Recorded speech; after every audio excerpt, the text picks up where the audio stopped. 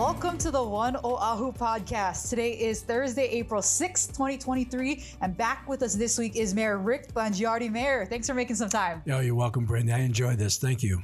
You know, it's another week, and that means we have another town hall meeting. Yes, we do. This week, schedule is rigorous. Yeah, well, it's one a week, but, you know, there's a lot to think about with each one. We try to prepare and go in there, and so this week will be Mililani, but on the heels of the three we've had already, I'm really encouraged and actually I'm looking forward to it very much. Yep, the three we had so far, ʻEwa, Waiʻanae and Waipahū.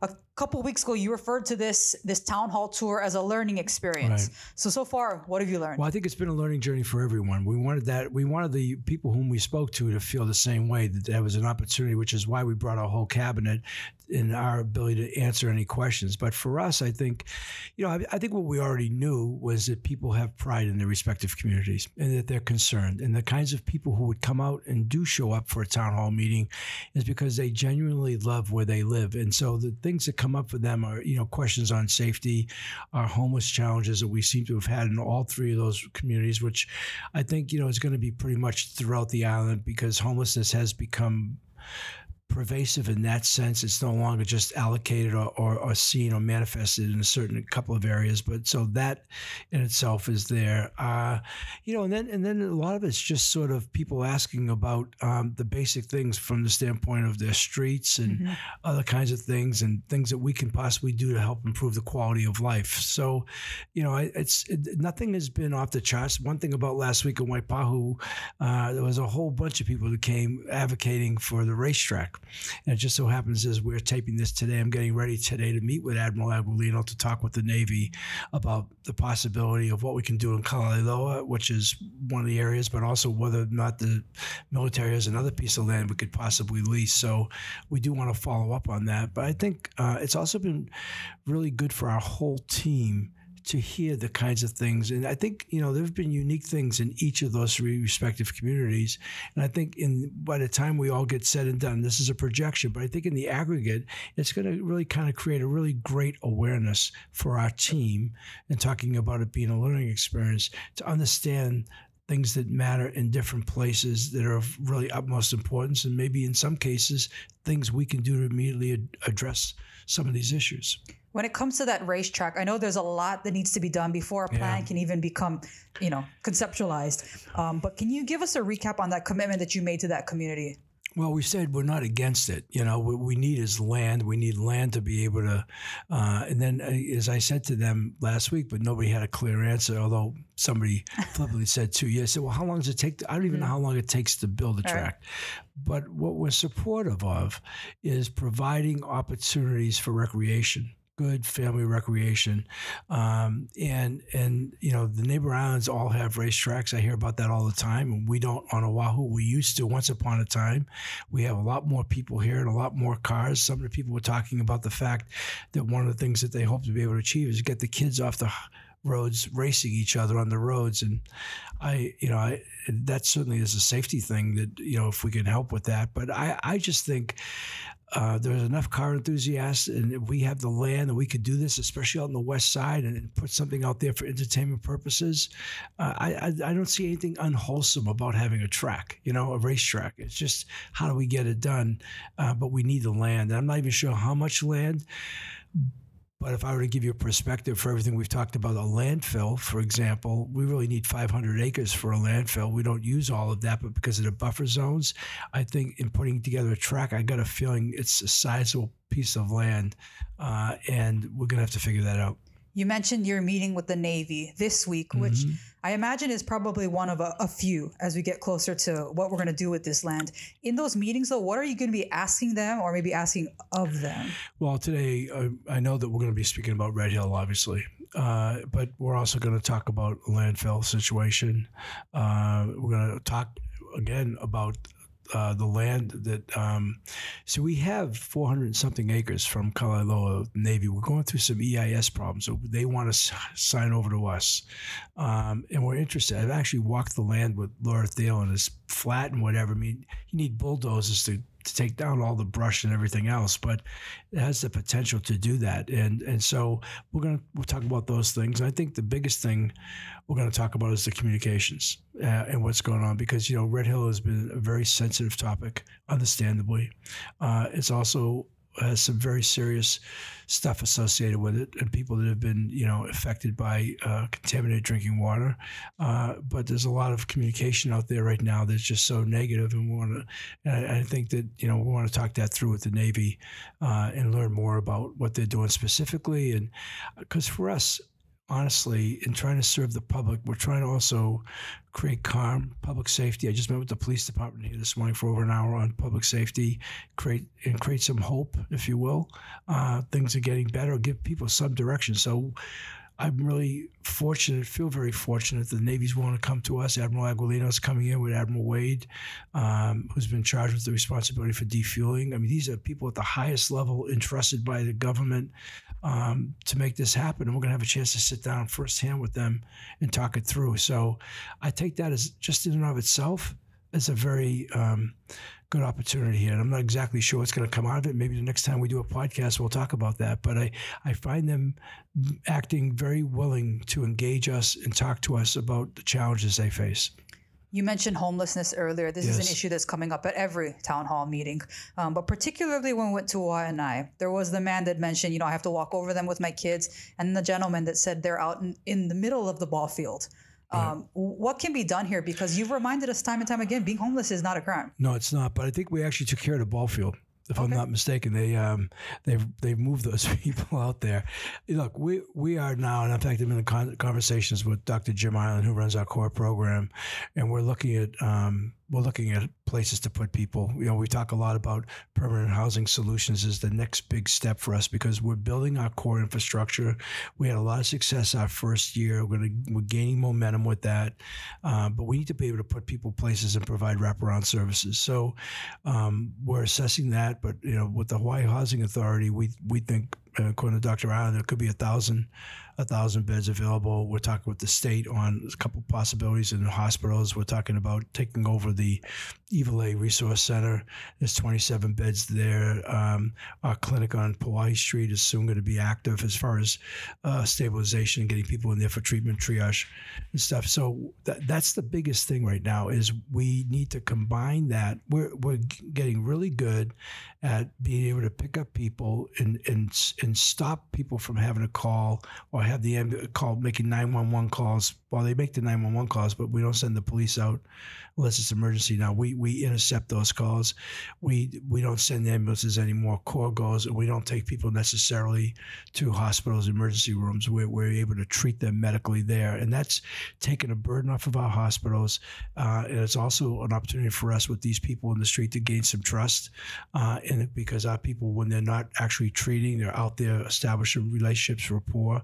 Now the next step is if we can develop these facilities to put people in and provide wraparound services, which we believe we can do, and have resources to do that.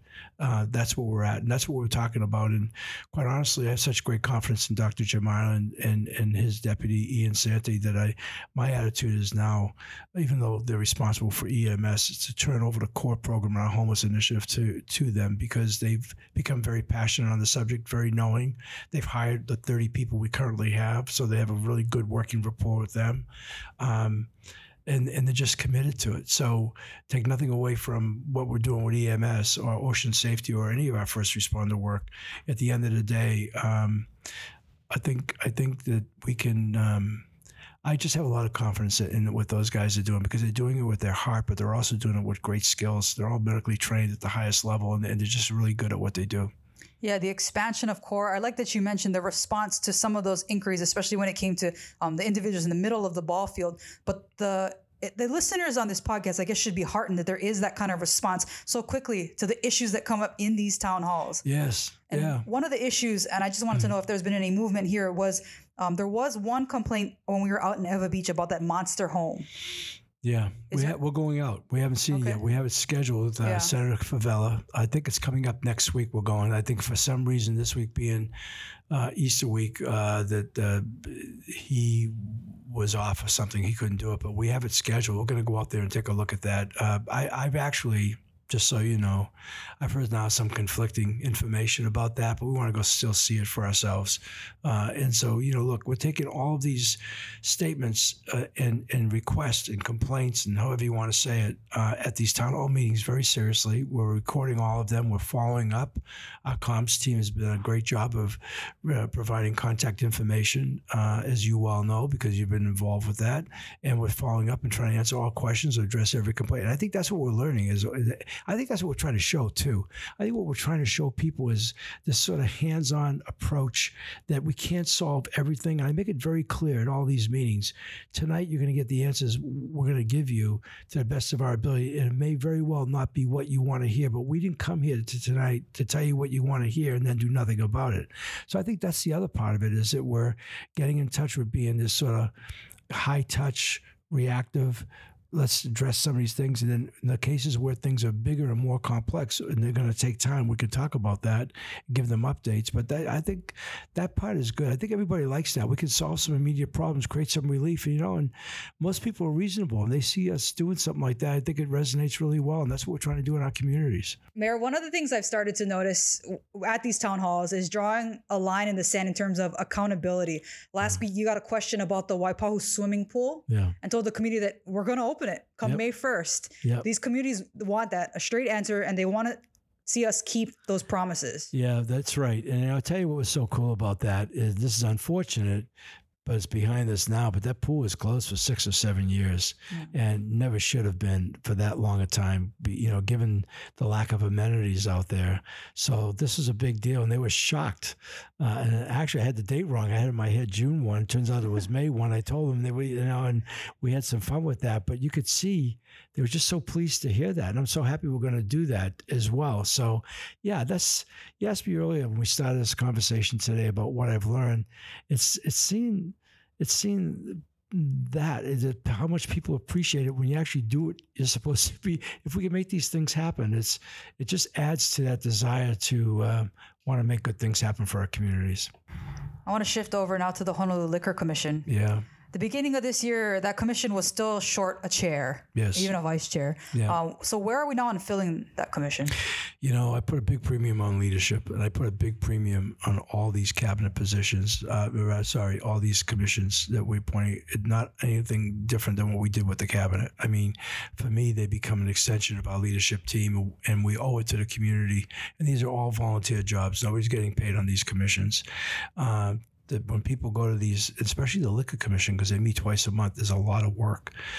So we haven't, and I just don't want to do something that's transactional and point people to whom we don't know, I have a good feeling about, that we have yet right now. We've not gotten the leadership thing down yet. It's really important that we do. So we've not seen the right candidate. We're going to continue to look. I think we have an interview later this week or maybe next week with somebody who looks really good on paper. And we'll see. But I just am not going to fill these positions just to have somebody in the job. I want to be absolutely sure, especially in this, and when we start talking about the chair. In this particular case, the Liquor Commission is a paying job. It's not a volunteer job. So it's a very serious assignment, and we're going to put the most qualified person we can get in there. We've already said no to several people, just so you know. And I actually had a couple of people turn us down that we liked and just said, after learning more about it, it wasn't anything they wanted to do. So this is not an easy assignment. Definitely. And maybe that kind of answers part of this next one. But what, in your mind, is it going to take to restore public trust in that commission? Well, again, because we've had the complaints about targeting and about inspectors in the field playing too heavy-handed, bias, even graft. And I'm not saying that to accuse anybody because I don't know firsthand, but it doesn't enjoy necessarily the best reputation. So again, that's why I said I put a premium on leadership. We're looking for someone to come in and take over all of that responsibility, not just work with the other 4 commissioners, but also with all the properties that serve alcohol, the inspectors that are in the field, and to kind of, I think you build trust through your actions and over time, hopefully, and consistency, and so we can eliminate some of the complaints that we get about people either feeling targeted or excessive use of power. Last week, you signed Bill 57 into law. Yes. Designating sensitive places across Oʻahu where the concealed carry of firearms will be prohibited. Yes. How significant was that moment for you? I think it was very significant because we were dealing with a Supreme Court ruling that really kind of altered, if you will, how we live here in Hawaii. And I've said this before, I would probably have a different feeling if I was somewhere else on the mainland where the culture was different, but you have to look at the place you're in. And the one thing that was good for us in the Supreme Court's ruling, even though they supported open carry as a Second Amendment right, and we have to comply with that law, and we are, is that they gave the counties a prerogative to decide where people could, take their weapons or feel that they're permitted to take them. And so we worked through that, and it was an aggressive piece of legislation. But then again, we've never been a gun culture. We have the lowest incidence of gun violence here, even though I think we've had far too much. And not that we can't trust those people who are qualified to get their licenses. That's the whole part of what we're doing and going through those people who file for applications. But this is about public safety and the greater good. And I would tell you we did a lot of outreach on this. I want to be really clear.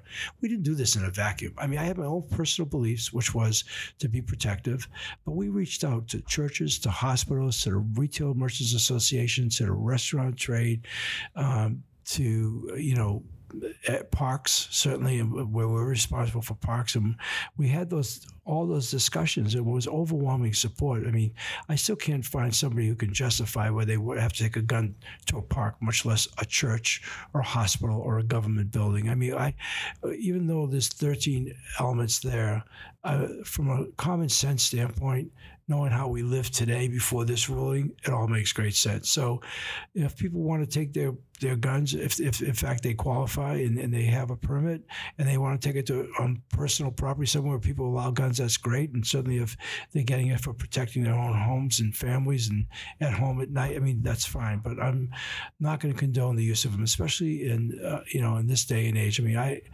don't want to belabor yet again one more mass shootings, but we continue to have mass shootings. And the Nashville situation just recently brought that back, in another school situation. And we're just, anything we can do. There's already far more guns than people, okay? And we don't want to make that easy for people to get guns. That's just the way it is. That's how it is. And that's how it is living here. Almost a year ago to this day, your administration took a tour of Chinatown. You listened to some business owners. We gave them an update on projects, either upcoming or ongoing. So 1 year later, where do we stand on some of those updates and issues that your administration? Well, I think we've done a good job of, just today, actually, though, we had a meeting in here because we know Chinatown's still a hotspot. We know it's a hotspot from the standpoint of some of the criminal element that's there, some of the drug dealing that goes on still, you said earlier in this podcast about being homeless is not a crime, but we've had some really bad characters hanging out in that homeless thing and taking advantage of homeless people. So I think we've done a much better job of physically cleaning up the streets, and we're about to break ground this month on Kekaliki Mall, which is a substantial capital investment, and in the community itself has been rallying around. We've done some cleanups. I just found out today they're going to have a big art fair. Sun Yat-sen Park has opened up and it's clean. It's different. We're working with some developers. We have a real challenge coming up with Walmart's closing, but I've been really encouraged and excited in just the last few days talking with developers and different people who see some really surprising potential for that facility in that area and what it represents to the urban core. It's not going to become housing. It's not going to become another retail store. Yeah, well, what do you think that closure of Walmart, though, that last big retailer in that area, will do for downtown Chinatown? Well, I think it's going to create a possibility here of something else. We've been through 3 retail stores. Originally it was Liberty House, then I went through Macy's, and now Walmart.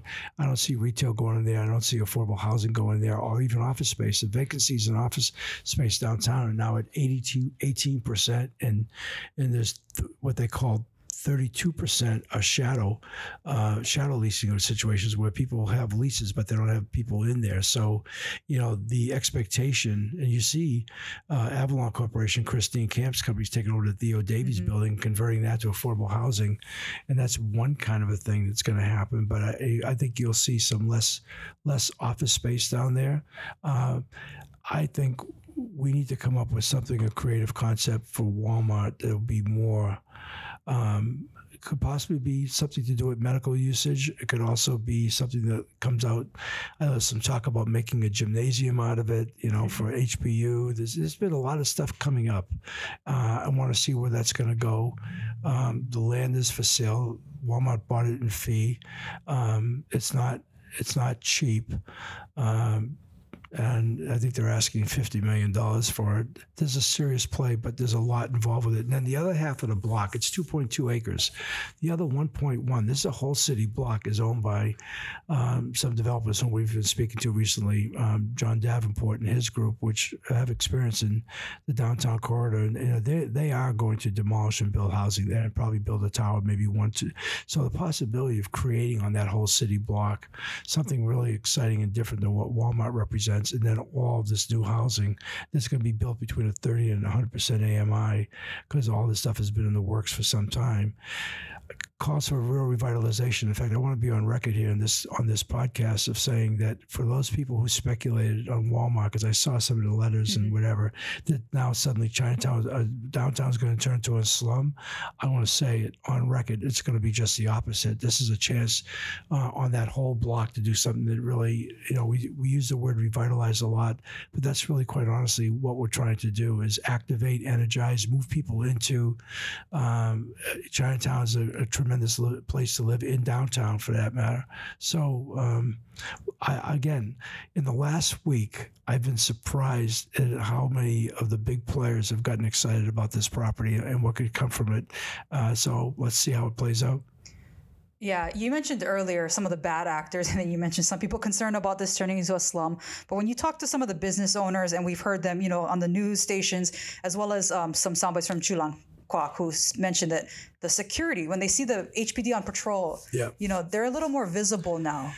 Well, let me tell you, we just met today, and I want more enforcement down there. I want officers walking around. It's tough to do because we have a shortage of officers. We're now at 360. We're down from 394. I just learned that today, but, that's still a big number. We've changed the shifts now. Pretty soon, all the patrol officers will be on 312 shifts. That's going to give us some better scheduling and hopefully an incentive. But, we're talking about, still waiting for our cameras. We're talking about putting in some other things to help with security and security devices. We're going to be putting up some signs as warnings, and I think we may even be we're looking at it very seriously at hiring private security to assist our police officers because we don't have enough people. Private security is good. It can be a deterrent, but they have limitations on what they can do. And while it is a cost for the city, at the end of the day, for me, it's an investment in the city because more than anything, as I've said before, and I'll say over and over again, if we have a top priority, if there's something more equal than all the other things we're doing, it's public safety. I think everybody deserves to feel safe no matter where they are, not only in their own home, but if they want to go down there and shop and work and just go out and enjoy themselves, they should never have to worry about the fact that somebody is going to hurt them. You mentioned that officers shortfall, I guess the number there at the Waiʻanae town hall meeting. And I just want to jump back to that because there were concerns that there weren't enough officers. And then there were even concerns about the HPD station itself out in Waiʻanae. Yeah. But you got a chance to meet before the meeting. Well, we went and visited the station, and quite honestly, we don't have enough officers to fill that whole thing, and nor would we necessarily. And we do want more police officers in Waiʻanae, but that's not about filling up the station. If anything, after seeing what's been built there, we might actually make it a first responder station, not just a police station. I mean, I think, and one of the things we're talking about with EMS is putting, ambulance services in there as well. It's a big building that was built, but I think the supposition by most people is that they thought, well, build a big building, it'll be full of police officers. That's not the way it would work and not the schedule, but it is a great facility that I think we could incorporate and maybe even some ocean safety because we've got some great beaches on that part of the island. So I want to look at how we do that. But we definitely still need more police officers in the Waiʻanae area. I want to jump to kind of water cooler talk. Dwayne "The Rock" Johnson made some news. He made a lot of local people happy this week. He posted a video on social media to tease ahead to the Disney live action version of Moana. Yeah. I want to play his video for you. Okay. This is where he asked me to take the leading role in Moana. I told him I would consider it. Yeah, as what character? I don't know. I just said it's a chance to be the guy in the movie. I thought I could do it. Aloha, everyone, from beautiful Hawaii. We are here on the island of Oʻahu, where I did a lot of my growing up. As you know, Hawaii means so much to my family and me, and the traditions of our ohana, or ainga, as we say in Samoa, were shaped by these incredible islands. The Pacific Islands and their cultures inspired a very special story, one that you all know very well. And that story is, drum roll please, Moana! Impressive video, and Dwayne "The Rock" Johnson is an impressive guy.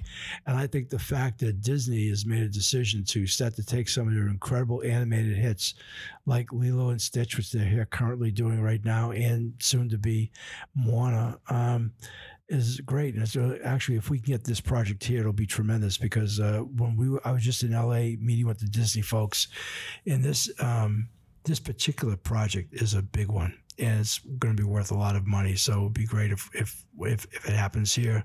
It's a competitive landscape out there. It's one of the things I'm concerned about because of sound stages and things that we don't have here. But I think we have a good chance on this one. And Disney's very excited about it. I mean, Moana did so well as an animated feature. To think of live action is very cool. Well, this is a chance to get your thoughts on policy decisions and the inner workings of the city. It's also a chance to get to know you. Mayor Rick Blangiardi, what is your favorite movie? Whoa, my favorite movie. I'm going to feel like a really old guy. I'm going to sound really Italian, but, Godfather 1 and Godfather 2. I don't care what anybody. I've listened to guys all over the place when asked that question, and how many times Godfather comes up, It's a great movie about family and principle and love and hate and what you do to people who you don't like when they hurt you. Really? That's the example? What a seamless transition from Moana. When's the last time you saw a movie in the theater, though? Oh, you know what? I have been only to one movie in the last 4 or 5, and I went to see Top Gun this year in a theater because everybody said, do not watch that at home. You do yourself a disservice. But, I think it's been a combination of the last several years, anyway, between COVID plus running for office, getting in office, and finding a Saturday or Friday night where you could used to say, hey, let's go to a movie. And then again, so many of these films that are being made today, quite honestly, are not for my demographic.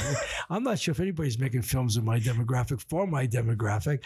But, it's been a while since I've seen a preview where I've said, I want to go to the theater to see that. Top Gun brought that out.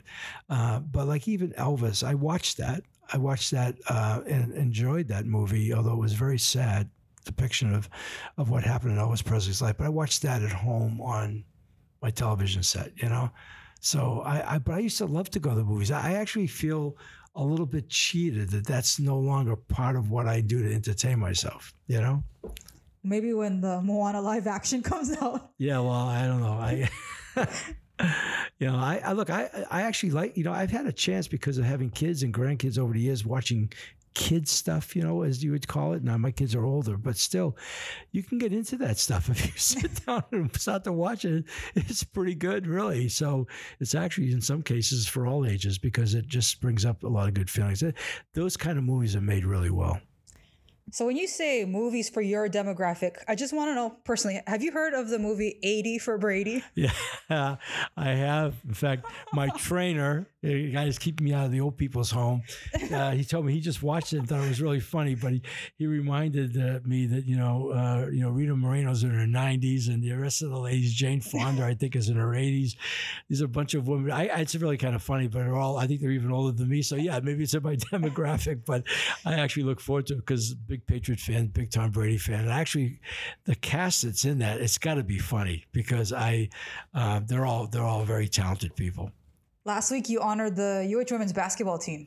Yeah. For making it to the big dance. We did a couple last week that were cool. Right. Yeah. But when we look at Rainbow Wahine basketball, what an incredible feat considering the team they lost to in the LSU Tigers Went on to win it all. Your thoughts on... Not only won it all, but they blew away a very good Iowa team. And Caitlin Clark, who was, I heard the announcers the other day, an all-male group of those former NBA players, Barkley and the lot, say that Caitlin Clark was the best basketball player this year, whether men or women. I never thought I would hear those guys make that statement, and they did, and she was tremendous. So Iowa was good, but LSU was unbelievable. I mean, to throw up 102, that was an NBA score, 102 points in 40 minutes. I mean, it was incredible, not the least of which was all the other things they did, and they did so well, the way they played defense, the way they passed the ball. So the fact that Hawaii played them in the first round of regional and lost, no shame in that. I think that, the fact that Laura Beeman took her team to back-to-back regional tournaments says a lot, and winning the conference championship as well. I mean, they played with a lot of heart, and the games that they played, and they suffered injuries this year, and the big ones that they came from behind to win, a combination of a team that loses its key players, still fights, still wins, and gets in situations where they get behind, in a couple of cases, double digits against really good opponents, and still prevailed and ended up winning that game to win the championship. I can't say enough about that. That's great coaching, inspired players because of great coaches. You mentioned we did a couple certificate ceremonies last week. You also got to honor the Punahou girls soccer team. The way those girls' eyes... State champions. They lit up when they got into your conference room. You handed them certificates. What an honor for girls who are just in high school. Yeah, well, thanks for saying that. I mean, I don't know if they were excited. I think they liked the recognition, and we tried to find the right things to say. The coaches were just as excited, but there's a team, again, with the same kind of profile. As we listen to the coaches talk about the way they fought, but boy, I tell you, what a good-looking group of athletes. They're all very athletic-looking, very pleasant, very attractive young ladies, and it was really kind of fun to see them. You could feel their team, if you will. You could tell they were tight together. It was really nice to see that up close. And this is a perfect segue because, believe it or not, April 6th is National Student Athlete Day. Wow. If you could go back in time and give your young Rick Blangiardi self some advice before you maybe went on to be a college football player, or even when you were playing in high school, what's the advice you would give your young self? Wow. This podcast is getting to be very deep here. This is, well, I think what I would say to myself, it was pretty much how I've always felt, is that, there are no shortcuts. If you want it, you got to work for it. You got to be prepared to sacrifice, and don't expect it to be easy, and be willing to take on the tough stuff. The tough stuff is what separates you.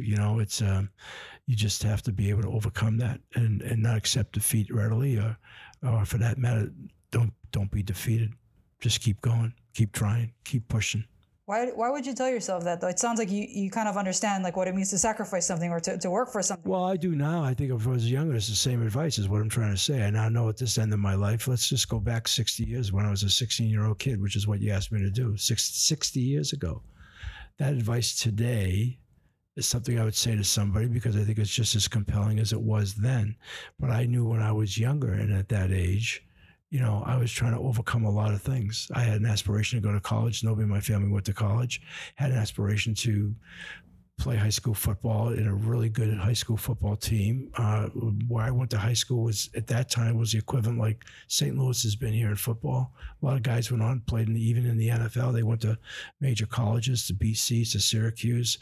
And I ended up, doing well there, becoming captain of an undefeated state championship team, which I might say only won the school's history. But that all came from perseverance and hard work and just like that. Well, same advice. Work. You want it, you got to work for it. I don't think enough people say that today. Well, Mayor, this is the One Oʻahu Podcast. So for one final thought. Well, I'm looking forward to Mililani. That's my final thought. I think, because I have such an appreciation for that community out there. Having gone out there for so many years, I've got friends that live out there. It's really a tight community. They got a lot going. In fact, that was when we did the Little League Parade. That was the first high school we called to get their band in because we knew, and they came. They brought everybody, and they were great, right? So I think I'm excited about this upcoming town hall. And I'm excited, quite honestly, as we slug it away with the city council right now on our budgets. But I'm excited about what our team is doing. I start to feel, I'm feeling now we're really starting to get some real traction. I think people are going to see things manifest in a lot of the areas that we need to make happen. So that's where I'm at. I'm feeling pretty good about where we are on April 6th, 2023. Mayor, thank you. You're welcome. And if you have a podcast question for Mayor, ask away. You can submit your questions by heading to oneoahu.org/podcast. And as you just heard him say, we'll be back out for another town hall meeting tonight. Tonight's meeting is scheduled for Millville, 7 p.m., Mililani High School. Then next week, Thursday, April 13th, we'll be at Kalani High School at 6:30. For more information on the mayor's town halls, visit oneoahu.org/town hall. We hope you'll join us for our next episode of the One Oʻahu Podcast. Until then, aloha.